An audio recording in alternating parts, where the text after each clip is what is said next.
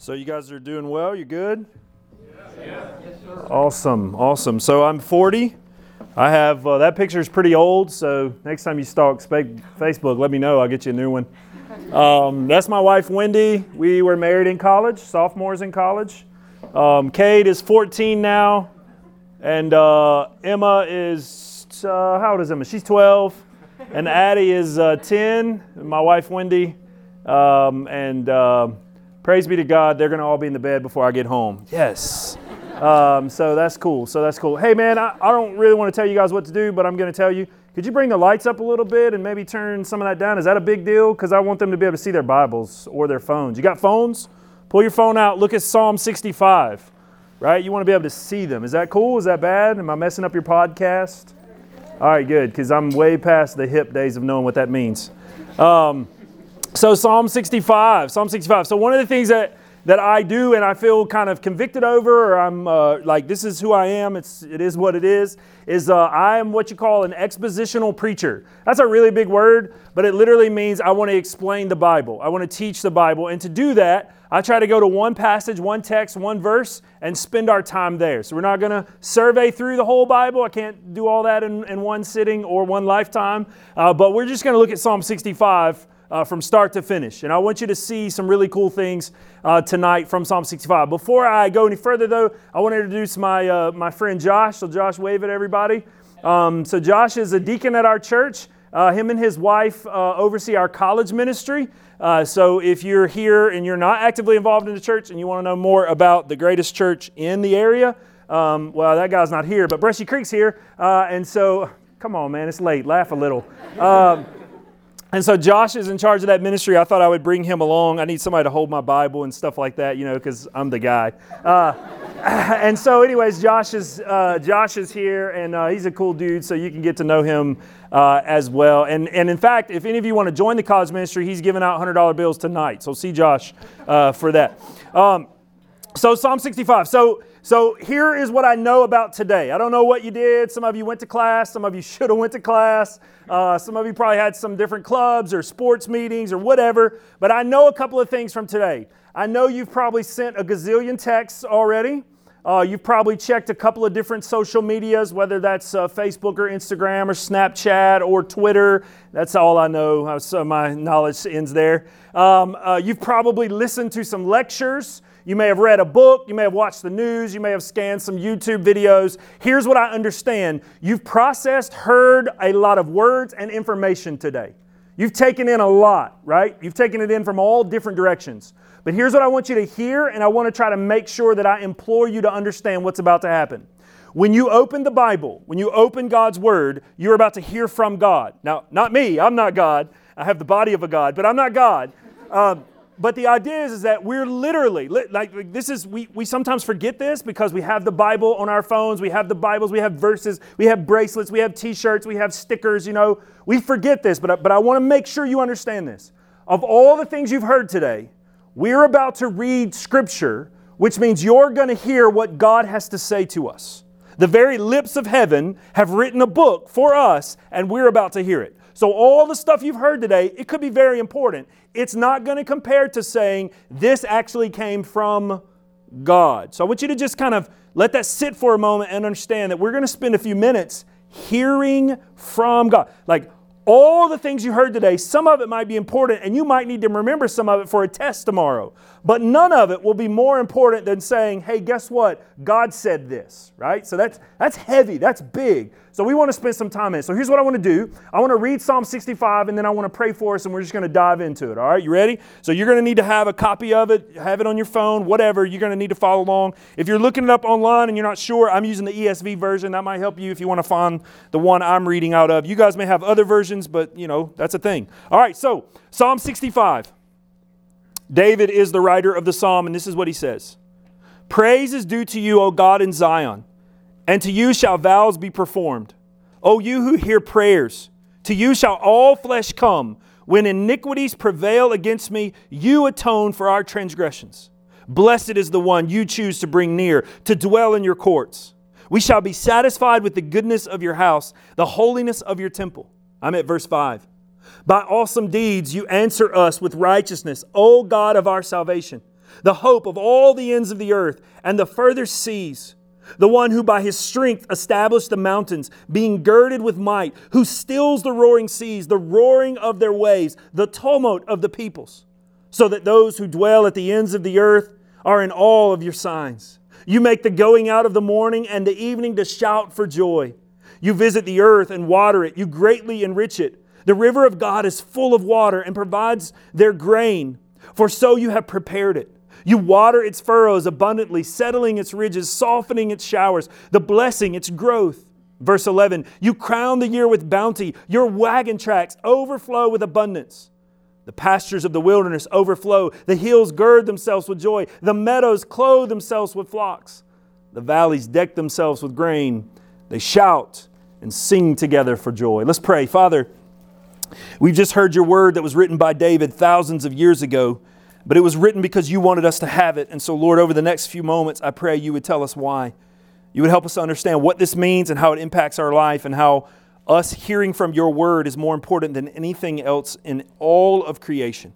To hear from you, to hear what heaven has to say, to know what you desire in us. God, I pray you'd help us to hear it tonight. In Jesus' name, amen. So I was in 12th grade English. I loved it so much, I almost had to take it twice, but I love 12th grade English, right? And in 12th grade English, we got to this poetry section where we're learning poetry, right? You guys remember this? Some of you have had to deal with this. And so in my world, I'm from Alabama, right? I'm from Alabama, but don't worry, we had shoes there, so I'm okay. So I'm from Alabama. I'm pretty simple. Like, I didn't quite understand it. Poetry for me is roses are red, violets are blue. Hey, I like you, right? Like, that's kind of how it works. It worked. I got married. But the idea is that when you read poetry, sometimes it can be hard to understand. So the book of Psalms are poems. They're songs. They were written by God's people, for God's people, and we're literally looking at a personal journal of David, a song of David. And here's the cool thing about the Psalms. There is a psalm for every emotion you feel. If you're angry, there's a psalm. If you're sad, there's a psalm. If you're joyful, there's a psalm. If you're wondering, God, where are you? There's a psalm for that. And so the emotional roller coaster of poetry is worked into the psalm. So when you get to Psalm 65, we got to kind of ask the question, what is the emotional input? What is the writer? What is David doing? And in Psalm 65, he writes a poem with 3 verses. There are 3 clear breaks in the stanzas, if you will, in the song. And in the psalm, he's describing why he loves the Lord, why the Lord has been so good to him. He literally is telling us why he worships God. He gives us 3 ideas or truths on why it is good to worship God. So I simply think about it this way. In my life, I can get distracted by a lot of things. And so for me, when I read Psalm 65, I kind of think of it this way. I kind of think of it as beholding God. Just the idea of behold God, stare at God. Look at why God is so good. Be reminded why it's worth your time to put all your heart's affection, all your attention, all of your life focused on the God of all creation. And so he'll do this in 3 ways. So I'm going to give you 3 truths from the text of why you need to spend your life staring at, worshiping, looking for, and pouring your life into knowing God, right? Like I'm answering the question, what is life for? Here it is. Know God. Like, solved it. You can go home, right? Know God. So here it is. Truth number 1. I want you to behold the God who forgives. So David writes in the first 4 verses about being in the temple and about worshiping God, and he writes about forgiveness. Just look at the first 4 verses. Praise is due to God. That means songs, shouting, devotion.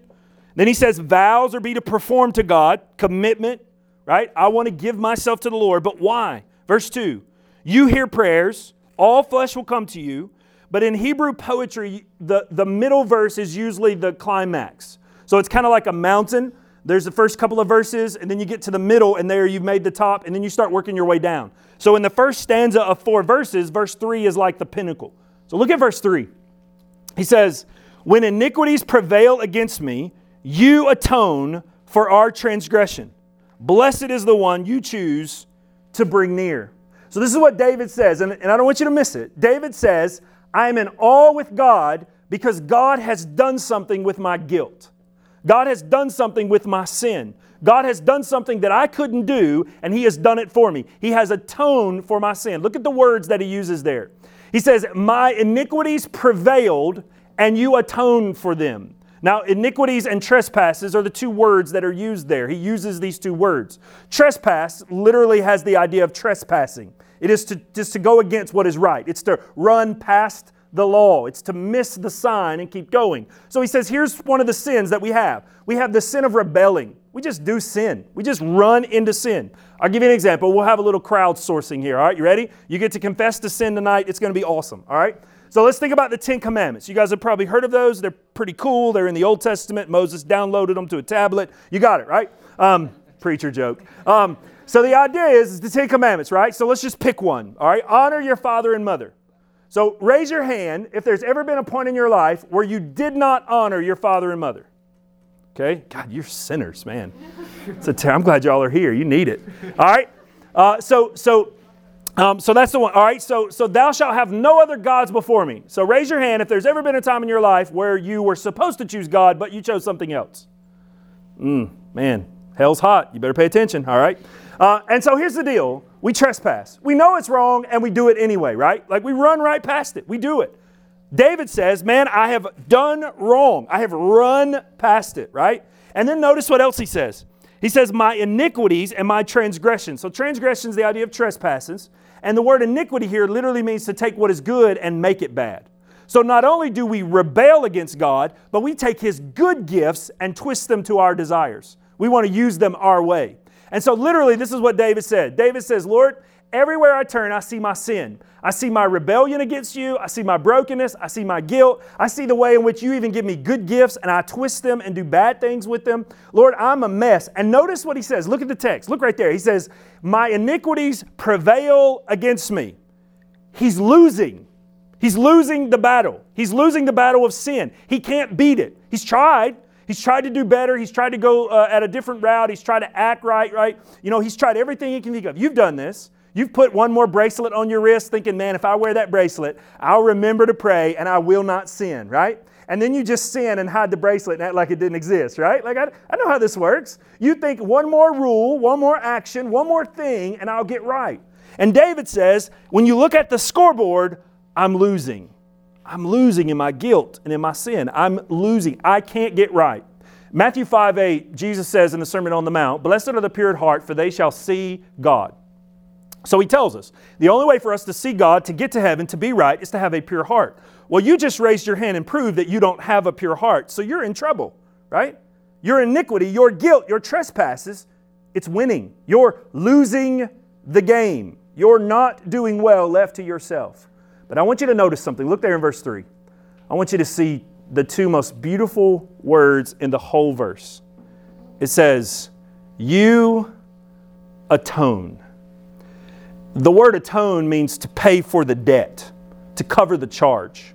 So what David is saying is that my sin was winning, my guilt was winning, I was separated from God, I had no way to win, I couldn't add another rule, I couldn't do another thing, I couldn't get to church enough, I couldn't give enough, there was always sin plaguing me, and then God did something on our behalf. He says, you, meaning God did this, atoned. You covered my sin debt. You forgave my guilt. You washed it away. You fixed it. Now the crazy thing about this is David writes this thousands of years before Jesus. So David is trusting his faith in the fact that the God of all creation will wash away his sin debt and pay for it.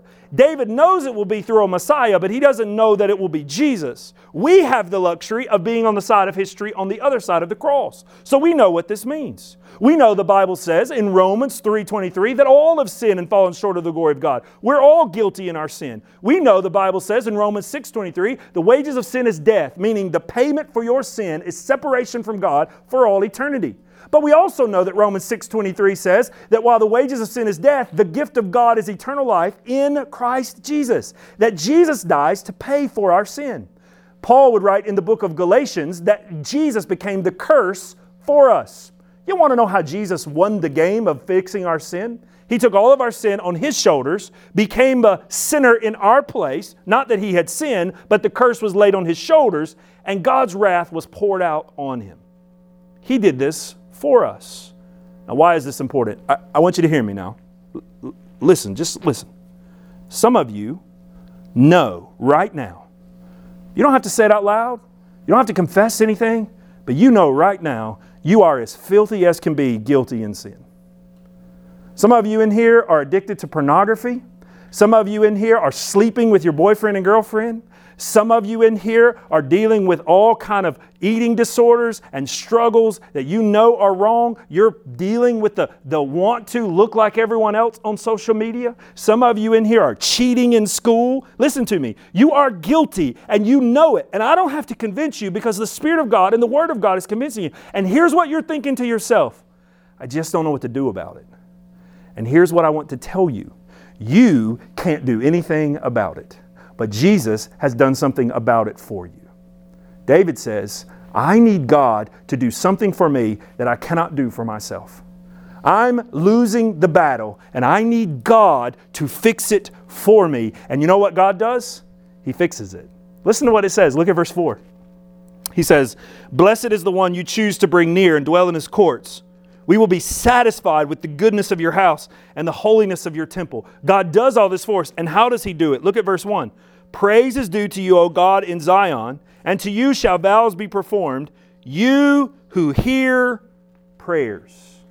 You want to know how to have your sins atoned for? You want to know how to have your guilt washed away? You want to know how to wake up tomorrow and not need another rule and another bracelet and another reason to feel guilty because you broke that one and the next one and the next one? You fall on your knees and you pray to the Lord above, because of Jesus Christ, Lord, please forgive me.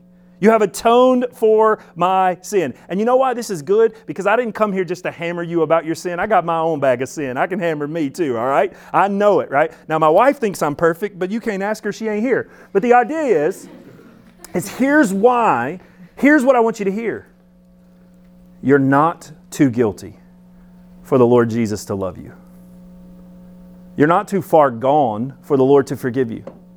You might say, Corey, man, you just don't know how sick I am, how sinful I am, how deep the addiction is. You don't understand that I try to do better and it comes back and back and back and back. I'm just guilty and I'm too far. That's not what the text says.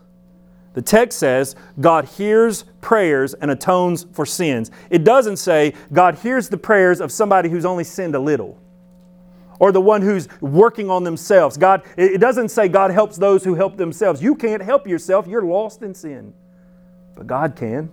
This is what David says. And you know what happens when you come to the Lord and He atones for your sin? Look at verses 1, 2, and 3, and 4 again. Look at what happens. He hears your prayer. He brings you close. Look at what it says. All flesh are brought to Him. You have a relationship with Him. You get brought into Him. He says you make vows. You make commitments. You start to live for Him. Listen to me, brother, sister. You are not too far and you are not too guilty for Jesus Christ to atone for your sins, forgive you, and you to be fresh and new in Him. One of my favorite verses in the Bible is Romans 8:1. There is therefore now no condemnation for those who are in Christ Jesus. When you come to Christ and He atones for your sin, it is washed away. And that's good news. That's good news for us when we feel so guilty and so lost and so dirty and so discouraged. We can be reminded that Jesus has atoned for our sins. David says, I look to God because He has atoned for my sins. Look at the God who forgives. The second verse in the song begins in verse 5. And He will say, not only behold the God who forgives, but behold the God who creates. He will move from the temple to creation. He will move from praising God because of His grace that pardons to praising God because He is the Creator who is powerfully creating in the world. Let me show you what I mean. Listen to the imagery of the poetry. Listen to how he digs in. He says, by your awesome deeds you answer us with righteousness, O God of our salvation, the hope of all the ends of the earth and the further seas, the one who by His strength establishes the mountains, being girded with might, who stills the roaring seas, the roaring of their waves, the tumult of the people, so that those who dwell at the end of the earth are in awe at their signs. You make the going out of the morning and the evening shout for joy. David grew up in Israel, and David would have been a shepherd boy. You may know some of the life of the story of David. You've probably heard that or maybe studied it in the Old Testament. He started off as a shepherd boy, so he spent his life in the fields, walking around the mountains and the caves and the water sides of Israel. Then he became the king of Israel, so now he's in the mighty cities and the palaces, and he's seen all that can be seen. And so he literally is talking about how God created all that. And look what he says. He says, you gird up the mountains. That means you put the mountains in place. You make them stand up. You tell them where to go. You make the seas roar. You handle the roaring oceans. It looks wild to us when we look at the ocean, but he's saying God is in charge of that. God is over that. So he's praising the Lord because he's the powerful God over creation. He's in charge of everything. I had the privilege as a kid to go to the Grand Canyon. Any of you ever been to the Grand Canyon? Been to the Grand Canyon? When you get to the Grand Canyon, there's one thing you have to do. You have to stand over the edge and spit. It's 8 o'clock at night, man. Laugh at something, all right? Like, I was supposed to be in bed an hour ago. Like, I'm old. Stop it. But I went to the Grand Canyon, and I'm looking over this thing thinking, whoa. This past summer, or in 2020, I think it was 2020, 2021, I don't know, somewhere in COVID. I took my kids to Yellowstone, right? So we go out to Yellowstone, man. We see the Grand Tetons, we see buffalo, we see snow. We get into Yellowstone and we see the first buffalo that we've seen. They've never seen one before. So we pull the car off and it's like way out in the field and we spend like an hour watching this buffalo and it's way out, but they're so excited to look at it. And then we get in the car and we go around the curve and there's 700 buffalo on the side of the road. It's like time management, man, time management, right? But we got to see it. We got to like, whoa, look at this, man. We saw Old Faithful. So Old Faithful's in Yellowstone. It's a geyser that goes off every like hour. And you sit there and all of a sudden you watch the water bubble up and it goes, woo. It looks like a giant bidet built in the middle of the earth. And so after this is over, by the way, ask me my bidet story. It's incredibly awesome. But the idea is that God made that. Now look at what David says. David says, you're the God who forgives. And you're the God who creates, and you made the stars, and you made the ocean, and you carved the rivers, and you hold it all together. Do you know that there's about 6 billion people in the world, right? The population of the world is about 6 billion people. And scientists tell us of the stars that we can see, the ones we can see. Now, there are those we can't see yet, but the stars that we can see, the ones that our telescopes and astronauts and all of the technology can see, right? In our universe and others are the Milky Way and all that kind of stuff, like the ones we can see, right? So you with me, right? I made my point. The stars we can see. If you were to take the stars we can see and divide them among the 6 billion people on Earth, you yourself would get 1 trillion stars. I don't even know how to fathom that. My kid owes me $20 and I think that's a lot of money. Like I don't even know how to fathom 1 trillion stars per person and there's 6 billion people on earth. Do you know what Psalms 147 says? It says, you place the stars and you know them by name. How amazing is that? And why is this important? Because I want you to understand something. The same God that personally forgives you is the same God that is powerfully holding all things together. And you know what that means? That means when Russia and Ukraine are doing their thing and we don't understand it, God has not lost control. When COVID is waving across and people are sick and family members are dying and it seems like it's just utterly chaos, God is the one who places the stars and holds them and He's still in control. Nothing happens without God knowing it, holding it, and in charge. He's the creator of all things. Over the years, my son and I have been to all the Marvel movies, right? It's like man soap operas. Because, the plot lines are about this thick, right? There's not much to it, but they fight, so it's cool, right? So we go to all the Marvel movies. And one of the things that we argue about is which is the best Avenger, right? Like who's the best Avenger? Y'all have had this conversation, right? Yeah, we've had this conversation. And we all agree it is... Yeah, sure, right. You're all wrong. So we have this argument, so like it's, okay, all right, Hulk obviously just can't die. And he smashes stuff, right? And then you got Thor with his locks and his beard and his rippling muscles. Some people say I kind of look like, but and then you have like Captain America with his virtue, and you got Black Panther with his cool speed and strength and that whole magic of Wakanda, and you've got like the girl. What's her? Yeah, that one that's kind of crazy that messes with people's mind. But here's the deal. Whenever you're watching the Avengers, you always need like one more, right? Like this one's losing until this one shows up. Or these guys can't seem to figure it out until this one brings his talent. There always has to be, because they have weaknesses, they have problems. As cool as this one is, as strong as this one is, there's always a weakness. When you get on your knees and you pray to the God of all creation, there's nowhere else to go. You don't have to go any higher. You don't have to look anywhere else. You don't have to turn and try to find something else to fill the gap. You are literally speaking to the man in charge. You've made it all the way to management, right? You're talking to the CEO of all of creation. And David says, I praise the Lord because that God listens to me and hears me. And that God, look at there at the last verse of this stanza. Look at verse 8. He says, you make the going out of the morning and the evening shout for joy. He literally says, when I see the sunrise, I remember God is over everything. When I see the sunset, God is over everything. When I go to the end of the earth, God is there. When I go to the depths of the sea, God is there. When I go to the furthest reaches of the space, God is there. There's not a place where you go where God is not. So when you find yourself in that moment of struggle or pain or valley, the God of all creation is there with you. David says, I praise God because He is over everything. This is a powerful thing. It reminds me of Psalm 96:4. I'll give it to you on the screen. I think I will. There it is. Thank you. You're doing awesome, by the way. Good job. I'm glad I brought you because Josh is useless. In His hand, the depths of the earth. The heights of the mountains are also His. The sea is His, for He made it, and His hands formed it. The dry land. Oh, come, let us worship and bow down. Let us kneel before the Lord our Maker. Think about what it says. The earth, the mountains, the waters are in His hands. He holds all things. So when you are dealing with your worst day and you sit to pray, you're praying to the God who is over everything. That's pretty cool to think about. It's pretty cool also to think about that God who's holding all that stuff together cares about listening to you pray and me pray. But He does. And David says, I'm beholding you because you're the God of creation. Let me give you one more and we'll finish the psalm. Look there at verse 9. He says, verse 9, you visit the earth and water it and greatly enrich it.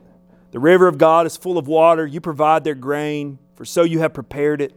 You water its furrows abundantly. You settle its ridges, softening it with showers. These are all farming analogies, by the way, for really old times.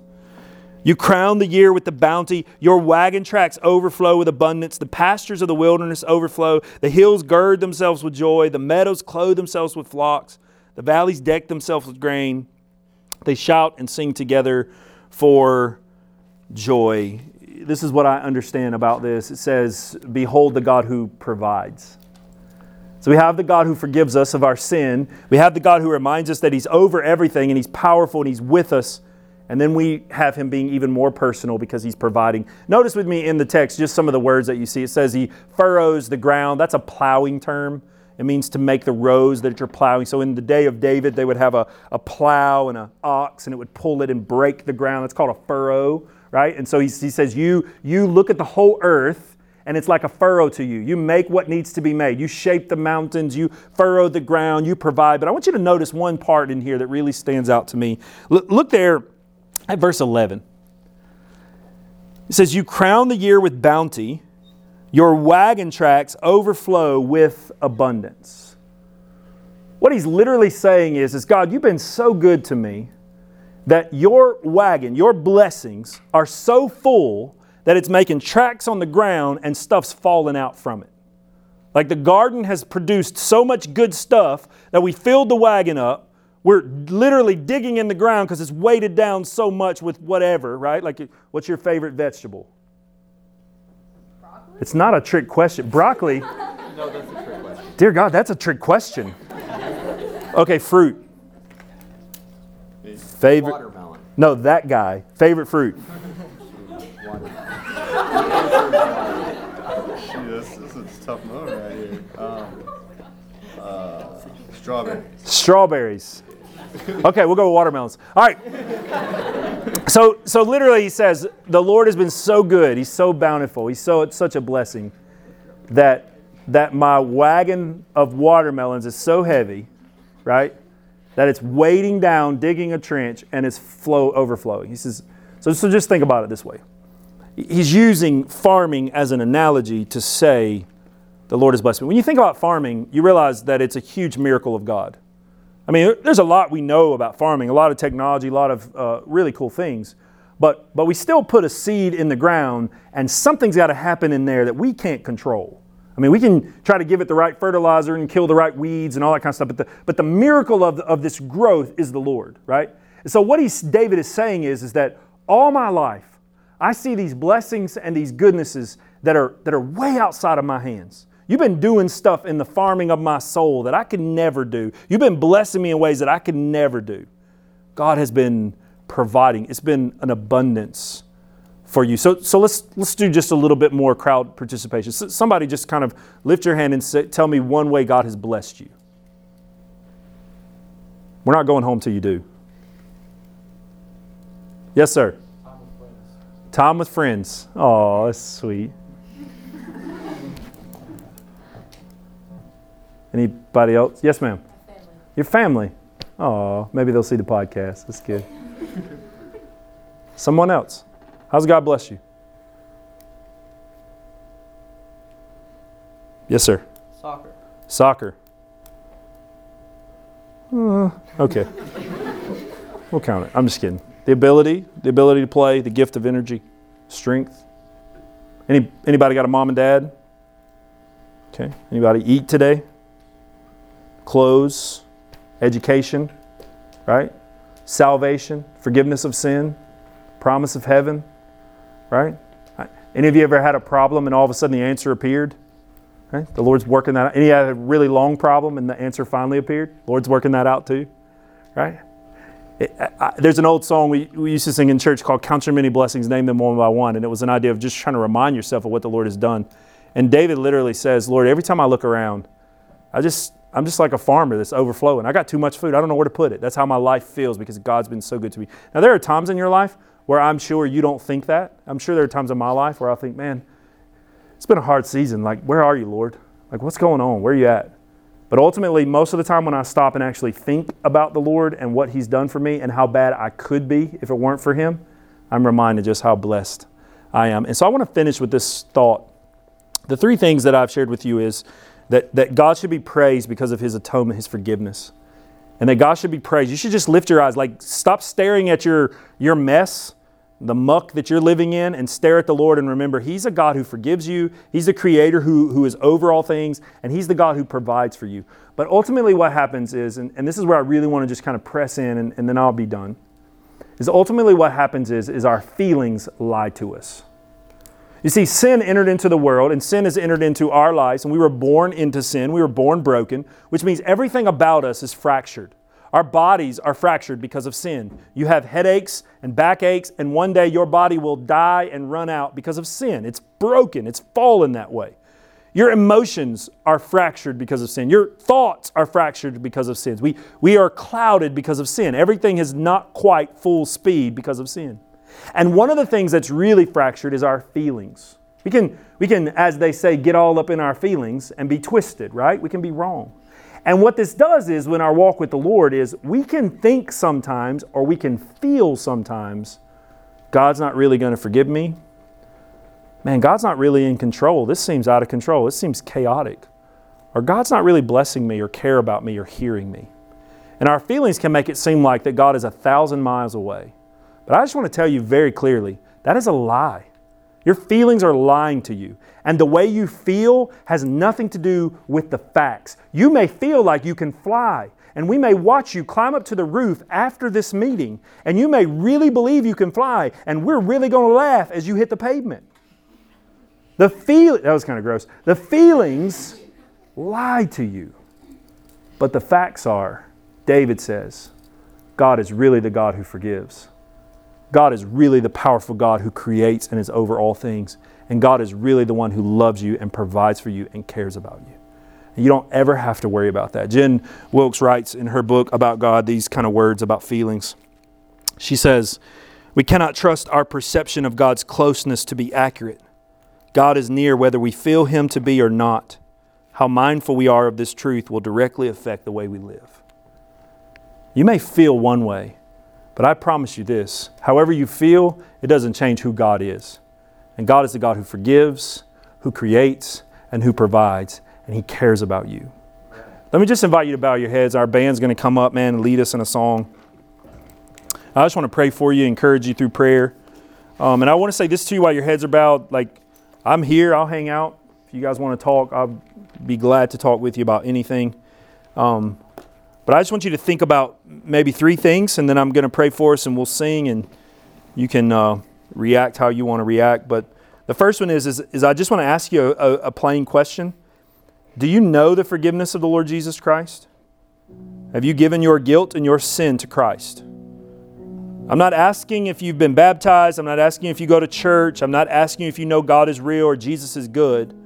I'm asking you, is there a time in your life where you know for sure you have come to realize you are a guilty sinner and your only hope is Jesus? Because David understood his only hope for his sin was God.